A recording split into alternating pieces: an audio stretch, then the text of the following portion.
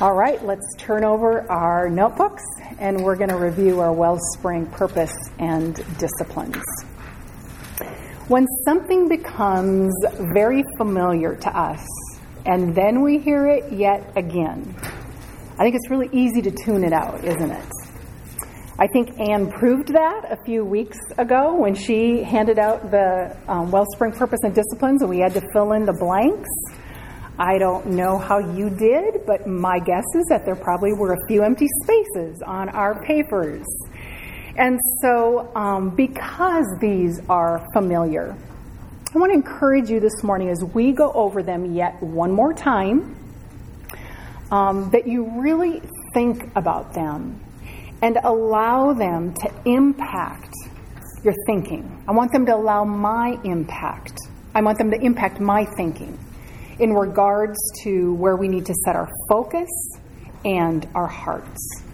So let's look at the Wellspring purpose: to equip and encourage the women of Grace Bible Church to shepherd their hearts toward Jesus Christ with the Word of God so they live gospel-transformed lives, thus strengthening the church in its gospel purpose.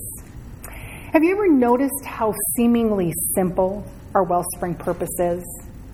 Shepherd our hearts to Jesus, live gospel-transformed lives, and the church is strengthened. The church is actually strengthened by our faithfulness. And I just want to say that I am so encouraged that so many of you are taking this purpose seriously. Discipline number 1 is becoming a pattern in many of your lives. And that pattern is growing into a desire. And that desire is growing into a hunger for prayerfully shepherding your hearts toward God through His Word, and in particular, the gospel. But at the same time, when I realize how overwhelmingly simple our purpose is, again, shepherd our hearts, live gospel-transformed lives, and the church is strengthened. I can't help but wonder why we can struggle with it like we do. It's so straightforward. So why can we so easily get off track? I want to suggest to you this morning that, at least in part, our struggles with fulfilling the purpose of Wellspring in our own lives may boil down to unbelief. Now, I am convinced that we all believe that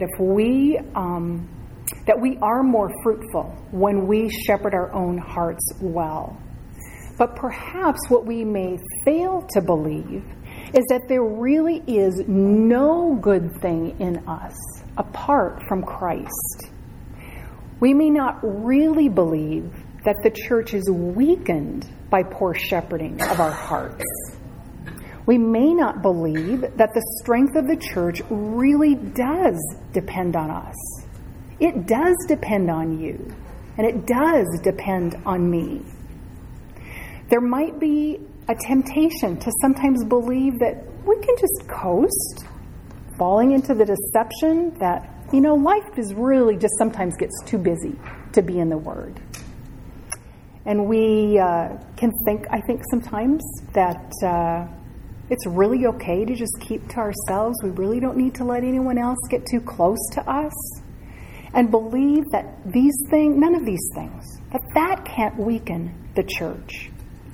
But that is exactly what weakens the body of Christ. Because what is behind that kind of thinking? That kind of thinking reveals that we believe that the gospel work of Jesus Christ in our own lives isn't powerful enough or valuable enough to impact anyone else. Do you see the deception in that? That is why we must preach the gospel to ourselves. Rehearsing gospel truths is the only thing that transforms our unbelief. It builds up our lack of confidence in the Lord, and it tears down our false confidence that we might have in ourselves.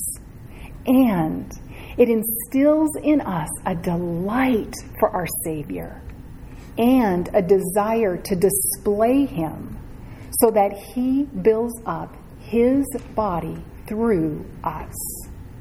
So discipline number 2, then, ministering to those in our households, is only possible when we do shepherd our own hearts well. Have you found that to be true? When we do care for our own hearts well with God's Word, we can't help but love and serve and see God's grace in our homes. And today, as we focus specifically on discipline number 3, our ministry, it is again absolutely vital that we keep the gospel at the very center of our thinking. If we don't, we will either fall into a sense of self-confidence, or we will become paralyzed by our own inadequacy. Our call is high. There's no doubt about it. But we don't need to shrink back from our calling or from God's high standards. In order for this teaching to produce fruit in our lives, we need to place our confidence in the power of the gospel to produce fruit. And as we think about discipline number 3, ministry, I think the first question that we need to ask is, what is ministry? And to answer that, maybe another question is really the best way to answer. And that is, what isn't ministry? Is there any area of our lives that is not ministry, in which we don't need to be concerned with our hearts and our gospel influence? Is there any area? No, there isn't.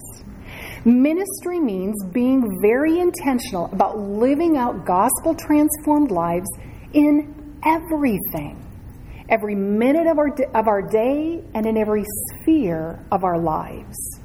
Now, that may include a particular ministry role God gives us in the church or in another ministry. It may include a particular person who really needs for us to invest time in them with the love of Christ and with the gospel. But we also don't want to miss ministry opportunities that exist, maybe with that person at work that makes life really difficult for us, or in seeking someone's forgiveness, or in helping someone else see their sin, or in caring for the hearts and needs of those in our own homes and in our extended family. So what is ministry? If we are followers of Christ, our whole life is ministry. So with that perspective, taking it back out of like a separate little place over here, this is ministry and then this is my life. Now let's keep in perspective this morning, our life is ministry. And so with that perspective, we're going to look this morning at the ministry example of Paul. So would you open up your Bibles to 1 Thessalonians 1?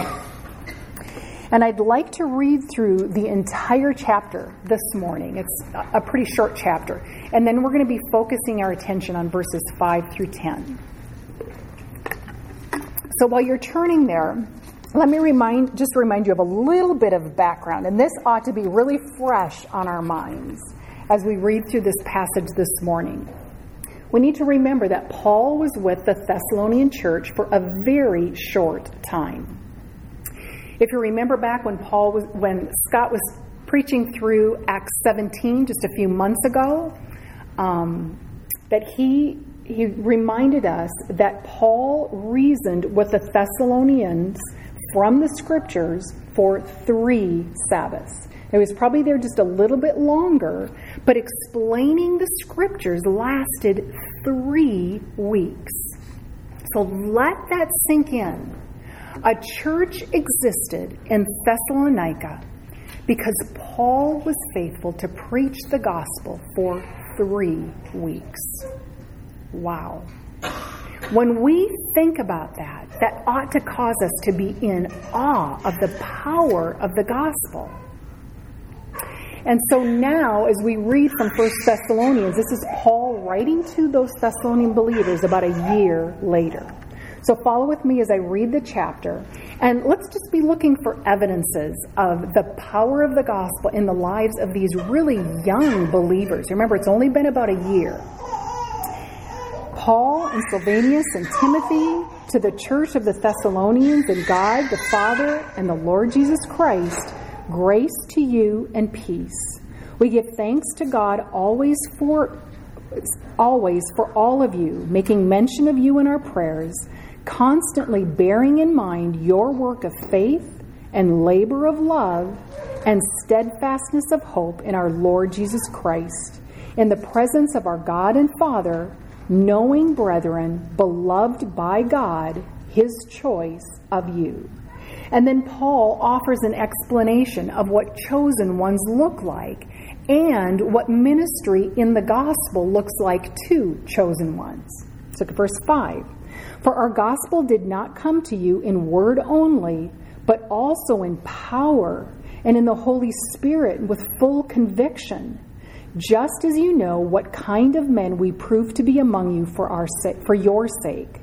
You also became imitators of us and of the Lord, having received the word in much tribulation with the joy of the Holy Spirit, so that you became an example to all the believers in Macedonia and in Achaia. For the word of the Lord has sounded forth from you, not only in Macedonia and Achaia, but in every place your faith toward God has gone forth, so that we have no need to say anything. For they themselves report about us what kind of a reception we had with you, and how you turned to God from idols to serve a living and true God, and to wait for his Son from heaven, whom he raised from the dead, that is Jesus, who rescues us from the wrath to come. So now with our focus on verses 5 through 10, we're going to look at 5 ministry truths that I think will better help us understand discipline number 3, what ministry is all about. So you have them in your outline. Let's start with the first one. Ministry has only one message, the gospel. If we're going to talk about ministry, discipline number 3, we must understand that ministry has one message, and it's the gospel. That's what Paul's saying in verse 5. Now, I think it would be really beneficial if we stop for just a minute and we look and get a better understanding of how Paul uses that term, the gospel. He uses it very broadly. So you'll see on your outline that there are some verses in Romans, and so we're going to start by looking at those passages in Romans this morning. I think it'll really help us understand the way Paul viewed gospel ministry. So before we dig into 1 Thessalonians, I want you to turn to Romans. So if you turn to Romans chapter 1.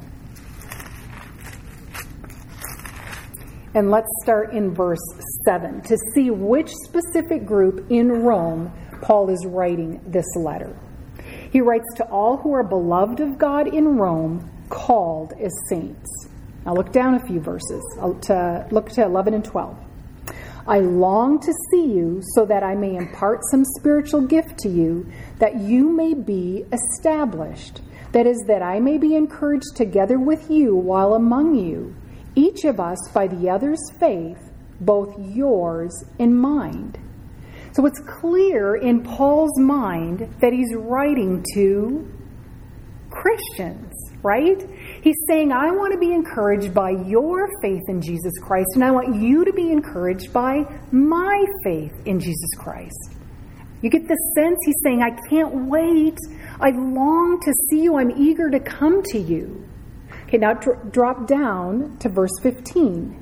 He says, for my part, I am eager to preach the gospel to you also who are in Rome.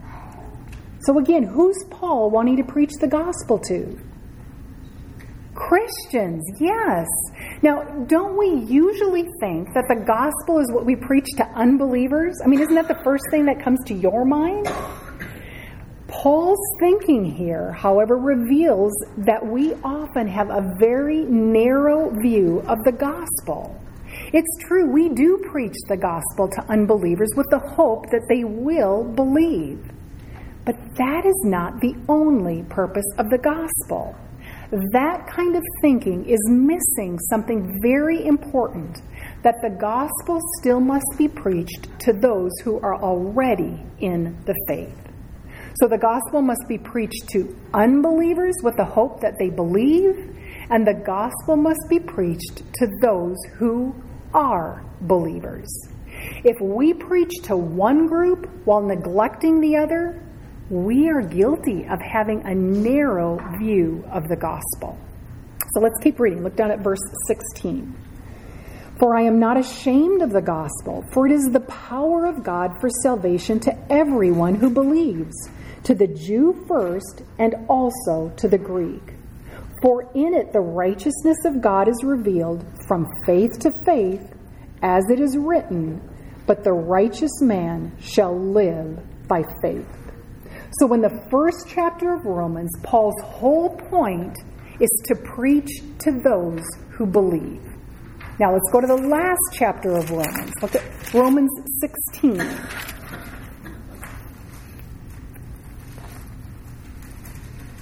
So Paul begins in verse 1 by greeting Christians who are in the churches. Phoebe, who's a servant of the church. Priscilla and Aquila, his fellow workers in Christ Jesus. Mary, who has worked hard for them. He mentions his fellow prisoners, and he goes on listing many by name. Who's he talking about here? Yes, he's talking about Christians in the churches. Now, jump down to verse 25. How does the very last paragraph start? He says, now to him who is able to establish you according to my gospel. So Paul wanted to establish these Christians according to the gospel. Paul's thinking was, I'm going to come to you and I'm going to preach the gospel to you who already believe. And then at the end of the letter, he said, I want you to be established, strengthened according to the gospel. So the first chapter is all about the gospel. And then that's Paul's concern. And then in the last chapter, what's Paul concerned about? The gospel. So what do you think is going to be in between? The gospel. Right. It's all about the gospel. In between those pages, in that letter that he writes to the Romans, is some of the richest gospel theology that you find anywhere in the Word. So we need to understand how inseparable theology and gospel are. How important it is that our doctrine is in alignment with the gospel. It is all about the gospel. That's the way Paul saw it. You preach the gospel. You begin your Christian walk with the gospel. You take steps forward in the gospel. It's all about the gospel. It's where all theology and doctrine are rooted. Again, they are inseparable. And what we need to remember as we step into one another's lives in our church and beyond our church is that this must be our leading concern as well.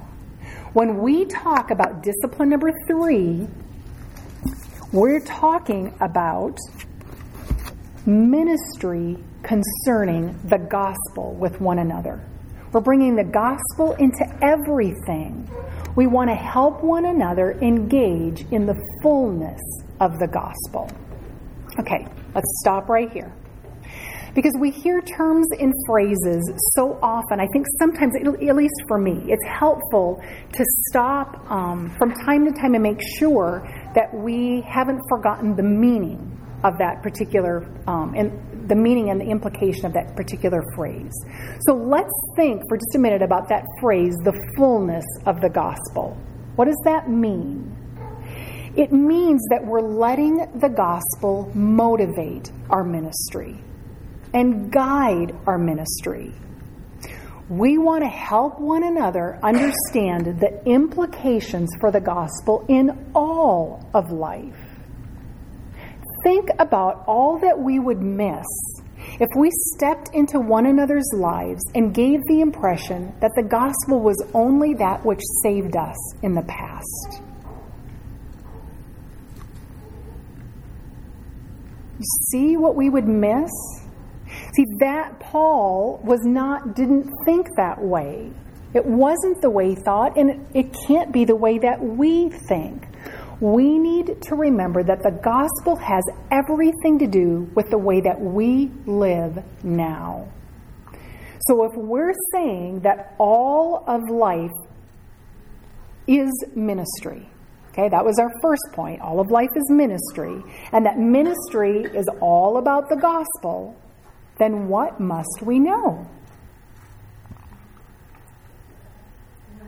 Thank you. The gospel. Yes, we must know the gospel. If we're bringing the gospel into everything, if it is how we were saved, and if we want to help one another understand how to use the gospel every day in our battle with sin, in our thought life, in our relationships, in our service, in everything, then we need to know it. Romans 1:6 tells us that the gospel is the power of God. It tells us what the gospel accomplishes in us, our union with Christ, and that we can now live in a manner that is worthy of our calling. So, in our homework this week, we are going to be writing out the gospel. Now, I love this exercise. I'm so encouraged to be reminded by its truths. And as we do, we're going to want to include some very specific things, right? We want to remember to include the truth about God and His character, the truth about sin, what it is, its effects, and its consequences, the truth about Jesus, who He is, and what He has done, and the result, the effects, and the benefits of those who repent and believe this good news, forgiveness and new life. In his book, The Holiness of God, R.C. Sproul writes that we need to understand four vitally important biblical concepts when we think about the gospel. If you want, you can write those in the blanks on your outline. Holiness. What would the gospel be if we didn't understand God's holiness? Justice. We need to understand that God is a just God. Sin and grace. He wrote that we cannot understand divine mercy until we have some understanding of divine justice. So I want to encourage you as you write out the gospel this week, as you think about God's character, that you'd think about how God is holy and just, and that He must therefore punish sin. Think about how He demonstrated His divine mercy on the elect by placing the punishment and penalty of sin not on us, not on the guilty ones, but on the one who was not guilty, on His Son, the sinless one. You may want to remember to include how He saved us from God to God, from God to God and by God. I think this exercise is so beneficial. I hope that it will be for you. As we continue to grow in our understanding of the gospel's power and purposes, we will be more willing to share it with others, both with unbelievers and with believers. And we'll remember to rehearse its truths to our own hearts often. And so to help you better understand and communicate the gospel, when you came in, I hope that you got in the little packet some resources that will, I think, will be really helpful to you as you think about the gospel. So make sure that you take advantage of that and go over it if you need some help. And maybe you have a good understanding of the gospel, but you need a little bit of help in understanding how to share it better. So if that's true, I just pray that you'd really take advantage, immerse yourself, and look over those resources. They really are helpful. And I also just want to encourage you, if this is an area of weakness for you, if you either don't really have a great understanding of the gospel, maybe you understand how it saved you, but you don't really understand how it affects your life today, or maybe you have your weakness is that, I understand the gospel, but I'm just really not great at communicating it with others. If that's true about us, then let's be humble and ask someone to help us understand.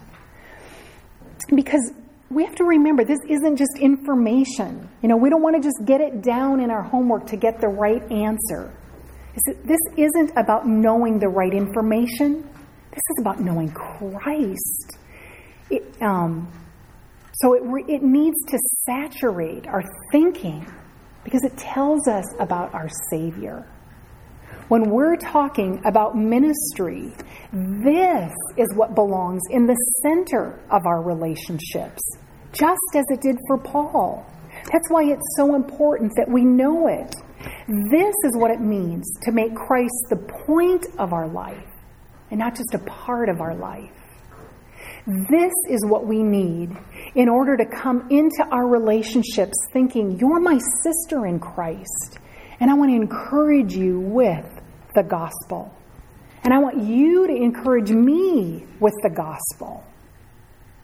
In reality, is this our thinking when we go to someone who's struggling?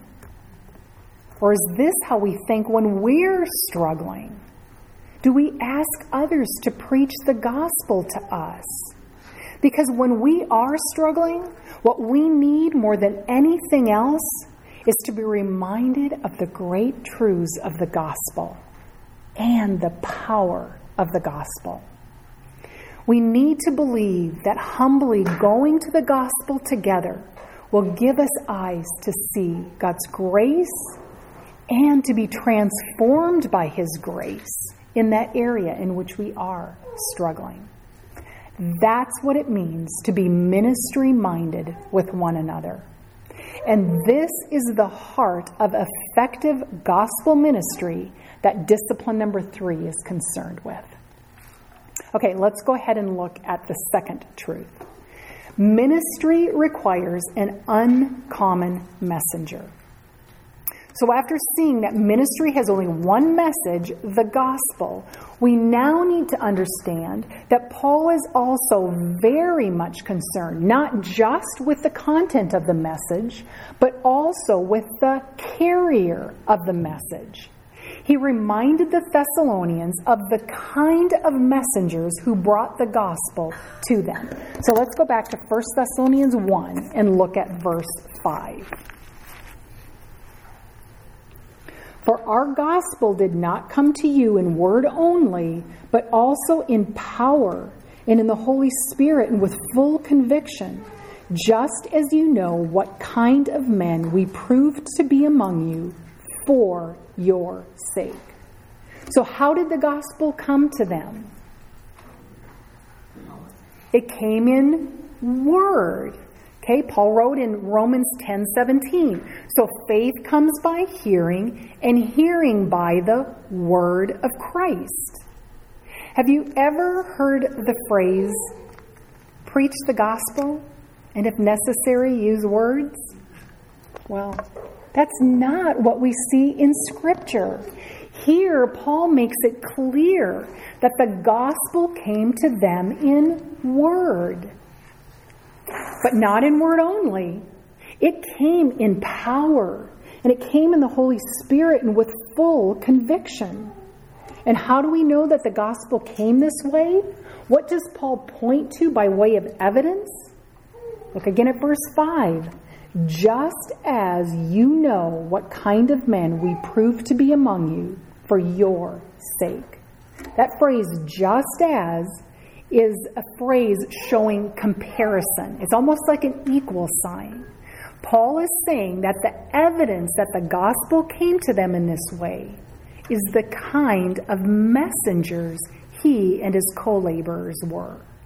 See, when he thinks back on his gospel ministry with them, he describes it by using these prepositional phrases: in power and in the Holy Spirit with full conviction.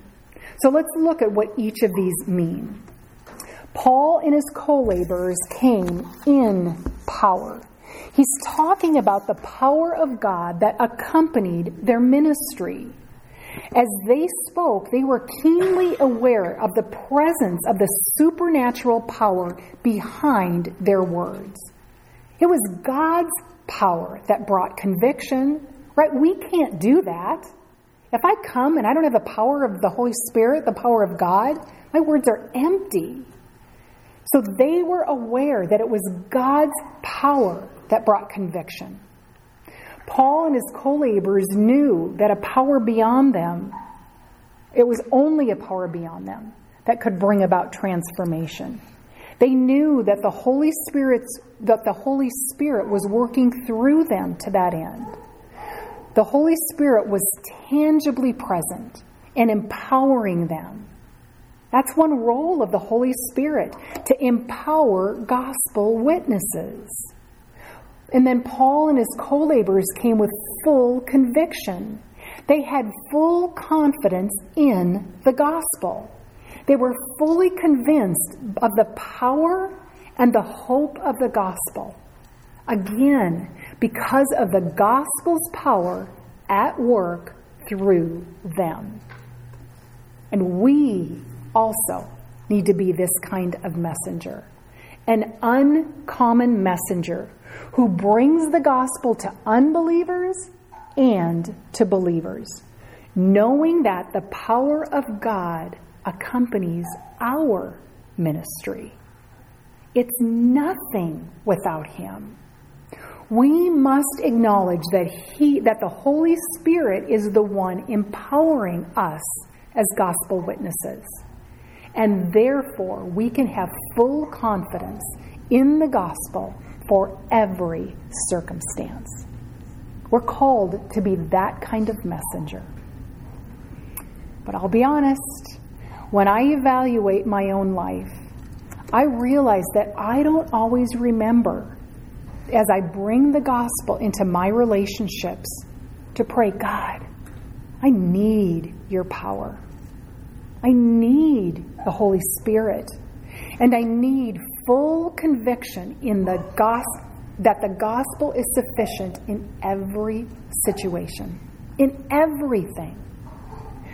But what if we did remember to pray that way as we bring the gospel to our families, our friends, those in the church, those beyond the church? Do you see the difference that would make? See, we wouldn't be dependent on our own strength if we prayed that way, would we? We would be dependent on God. So how do we become that kind of woman? I hope your minds went to discipline number 1. We shepherd our hearts to the Word of God, to meet with Him. Because when we do that, what does it show us? It shows us how desperately we need Him. And we plead for greater conviction about the gospel's power to transform lives through our ministry. And what does that power look like? Turn over to chapter 2 of 1 Thessalonians. Paul tells us in verses 7 and 8 of 1 Thessalonians 2, "But we prove to be gentle among you, as a nursing mother tenderly cares for her own children. Having so fond an affection for you, we were well pleased to impart to you not only the gospel of God, but also our own lives, because you had become very dear to us." Now, is that how we typically think of power? Is that how you would define power? Gentle, like a nursing mother? Tender care? Affection? If it's not, then you know what?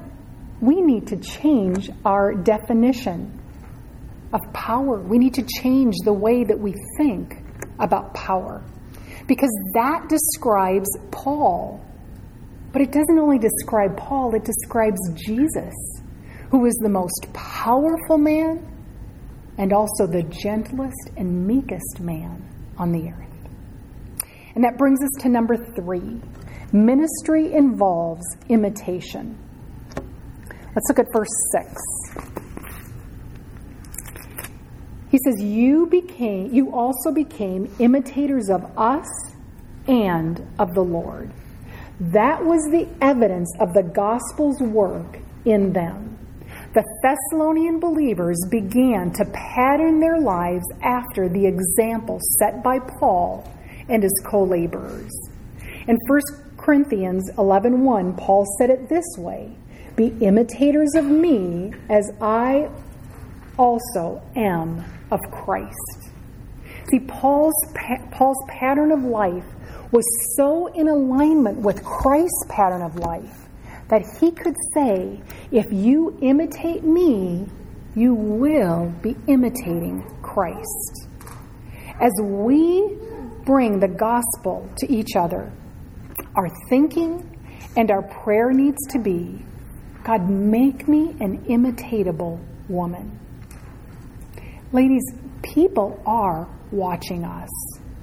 What the gospel enables us to do as we align our lives with Christ is to live a life worth imitating.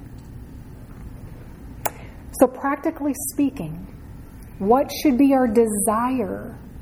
What should our prayer be? What should our plan be? It must be that we would so align our lives with Christ that others might imitate our life as we imitate Christ. Now, what does having a life worth imitating look like? Because that's a pretty heavy thing to think about, right? So let's look at it a little bit closer. It means that every day and all throughout our day, we're shepherding our hearts by meditating on the gospel, by going to the cross with our sin, and rejoicing that Christ paid for that sin. He died for it, and we no longer are a slave to it. We can be obedient. We must shepherd our hearts to God and plead with Him to conform us into the image of Christ. Paul understood that. In 1 Timothy 1:15, Paul describes himself as the foremost of sinners. And yet, he said, imitate me as I imitate Christ. Now, how can one who considers themselves to be the foremost of sinners say, imitate me as I imitate Christ? See, he could only say that because he understood the gospel's implications in his own heart. And so must we. When we do, it brings a humble joy as we rest in the completed work of Christ on the cross. Galatians 2:20 says, I have been crucified with Christ, and it is no longer I who live, but Christ lives in me. And the life which I now live in the flesh, I live by faith in the Son of God, who loved me and gave himself up for me. See, that kind of Galatians 2:20 living is worth imitating. Now let's go back to Thessalonians, and let's keep looking at verse 6. And we'll see under what circumstances the Thessalonians imitated Paul. They imitated him, you see it, in much tribulation. What about you? What about me? Is our life worth imitating when we're going through hard times? Do others say, you're really a good example to me as I watch you go through this trial? See, that really needs to be our goal and our prayer, that others would be able to imitate us in the midst of tribulation. And then the rest of verse 6 tells us that they imitated him with the joy of the Holy Spirit. So while the Thessalonian believers experienced great tribulation because of their faith, they were experiencing joy, a joy that came from the Holy Spirit. So the same Holy Spirit that enabled the Apostle Paul to preach with power enabled the Thessalonian believers to joyously endure their sufferings. Their joy and suffering drew attention by those who were watching these believers because tribulation didn't diminish the Thessalonians' joy. And you know what? It doesn't have to diminish our joy. Tribulation and joy can coexist. It should coexist when we submit to the Holy Spirit's work in us. James 1:2 tells us, "Consider it all joy, my brethren, when you encounter various trials." Now that word consider means to think carefully about, especially with regard to how we will take action. So when we're in a trial, we're to think carefully about it in such a way that it will guide our response to that trial. That means that we choose to focus not on our circumstance, but on God and who He is. We choose to be thankful in the trial, knowing what God will do through that trial. When we choose to submit to God in His transforming work in us, we will experience joy. A joy that can be seen by others. And it will be a joy that will only encourage them as they learn to trust God in their trials. That's how we become imitatable. Then let's look at number 4. Ministry must produce not only exemplary lives, but effective lives. Let's look at verse 7. In verse 6, we saw that the Thessalonian believers became imitators of Paul and his companions and of the Lord. And then verse 7 says, so that you became an example to all the believers in Macedonia and in Achaia. The Thessalonians became imitators of Paul and of the Lord for a reason.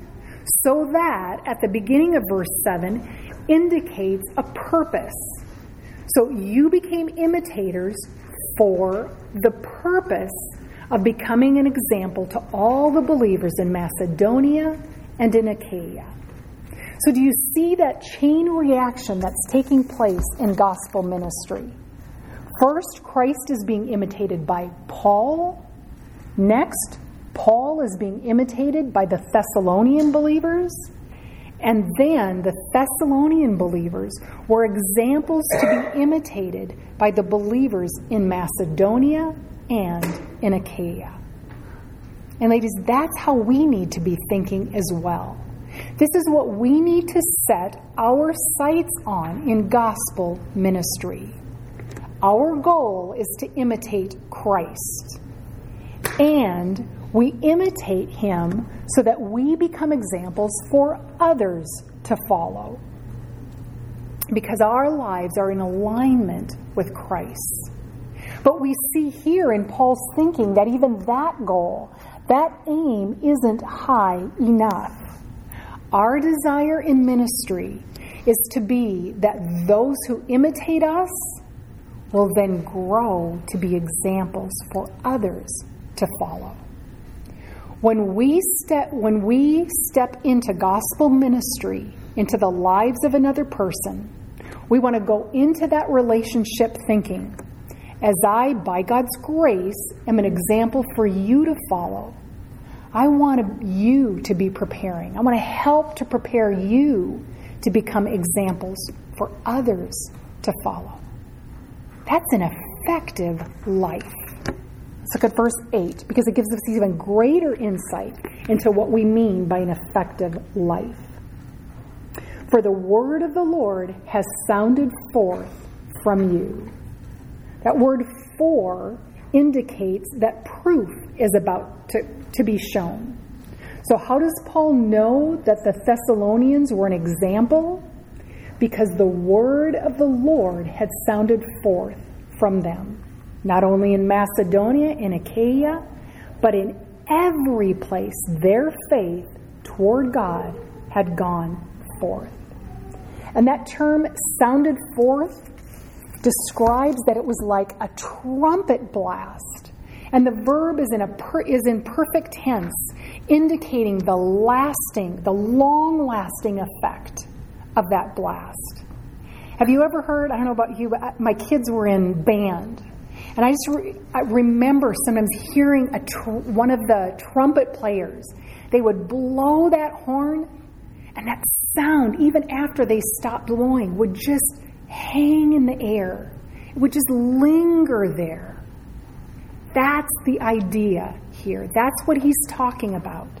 The gospel was being proclaimed by the Thessalonian believers far and wide. And then verse 8 shows us how effective they were with the word of God. Let's keep reading.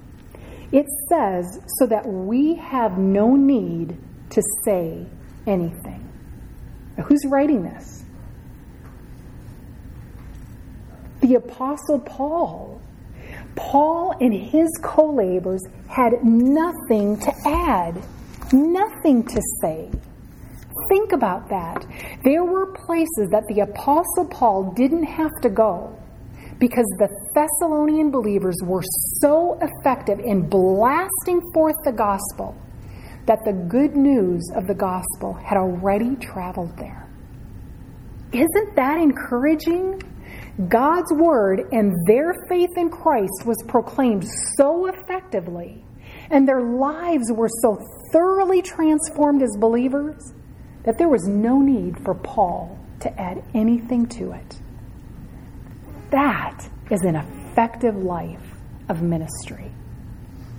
So, we've said that living a life of ministry means that the gospel is our message. It's what we're always looking to share with others, right? With unbelievers and with believers. And it means being an uncommon messenger with the gospel, displaying God's power and the Holy Spirit and conviction through gentleness. And it means being an example to others, living a life of repentance and submitting to God in such a way that we have joy in the midst of trials. And then we need to desire that people actually imitate our example. We want to be so effective that ministry is multiplied, that ministry continues on through others. That's our goal. So we need to pray that God would raise up others who would speak even more broadly than we do. Think about the next generation.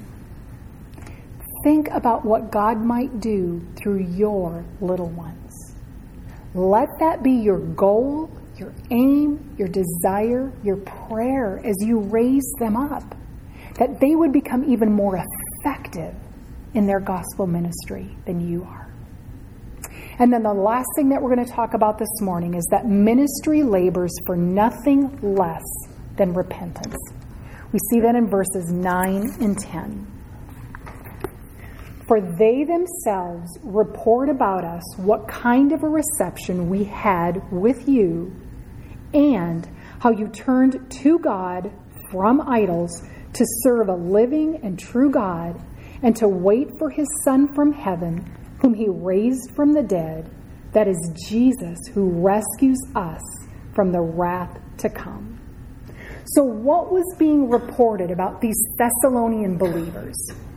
Paul said first, the kind of reception we had with you. Now that word reception is a word for an entrance. So what kind of an entrance did Paul and Silvanus and Timothy have? They had a wide open entrance, a welcome path right into their lives.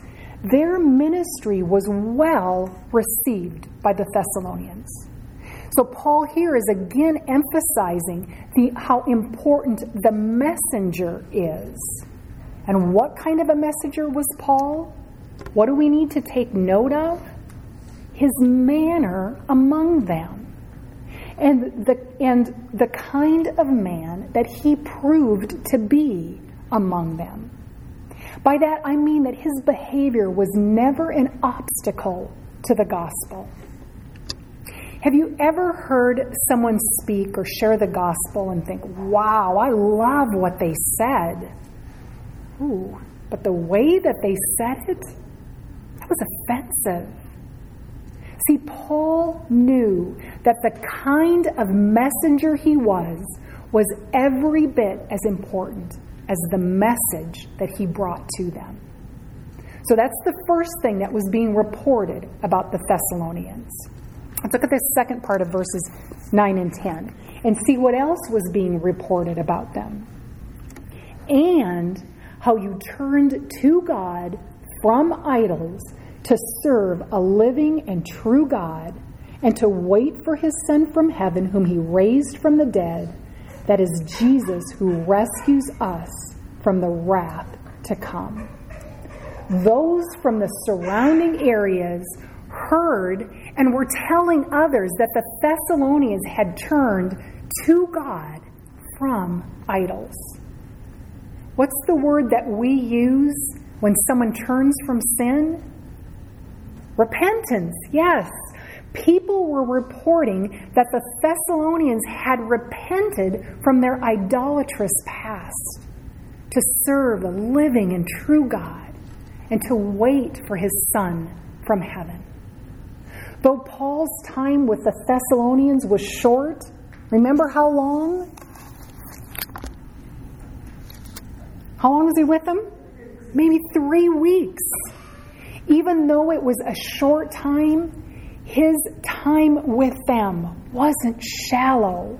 It wasn't empty. It wasn't a hollow time. No, their time together was marked with fullness because he was preaching the gospel with them. It wasn't watered down in any way. Paul preached a gospel of repentance. See, Paul's goal in being well received by the Thessalonians was so that they would repent and turn to the Lord. Now, I think often, I know for me anyway, I like the first part of that. I like to be liked, to be well received, to be welcomed. But that obviously isn't enough. Point number 5 is that ministry labors for nothing less than repentance. We labor for transformation of life. We labor to see people serve the living and true God and long for Jesus' return. That means we cannot water down the gospel in any way. Because if we are only likable in gospel ministry, but people don't actually change, that should really bother us. We should be very burdened by that thought. We must persevere for the hope of repentance, for gospel-transformed lives in our friendships, in our parenting, our workplace, with our neighbors, to our parents, to everyone with whom we share the gospel, unbelievers and believers. Again, our message must be clear, not watered down, but showing them their need for repentance. And all of this is done gently, like a nursing mother. We must not be harsh or abrasive. 2 Timothy 2:24 and 25 says, "The Lord's bondservant must not be quarrelsome, but be kind to all, able to teach, patient when wronged, with gentleness, correcting those who are in opposition, if perhaps God might grant them repentance. So what's our responsibility in that? It is our responsibility and our privilege to be that kind of messenger. We want the right gospel content. We want the right message. That's why we're giving you gospel resources this morning. That's why you're writing out the gospel in your homework this week. Because if we don't have the right gospel, repentance won't come. But what this is drawing our attention to is that we've got to be a certain kind of woman with the gospel message delivery. We need to be gentle, able to teach, patient when wronged, and we cannot be quarrelsome. The focus in ministry, in our homes, in every relationship, is not only what we say, but every bit on the kind of woman we must be. And if we're going to be that kind of woman, we come back to discipline number 1. We shepherd our hearts. We must. We shepherd our hearts because we're concerned that our homes become places where the gospel shapes our care and our input into the lives of others. When we step into people's lives, we want the right message and we're concerned about the kind of women that we are. This is what we're aiming for as we gather together each week at Wellspring. And once Wellspring is over, and it almost is, and we move on, we never graduate from this. We never move on from shepherding our hearts.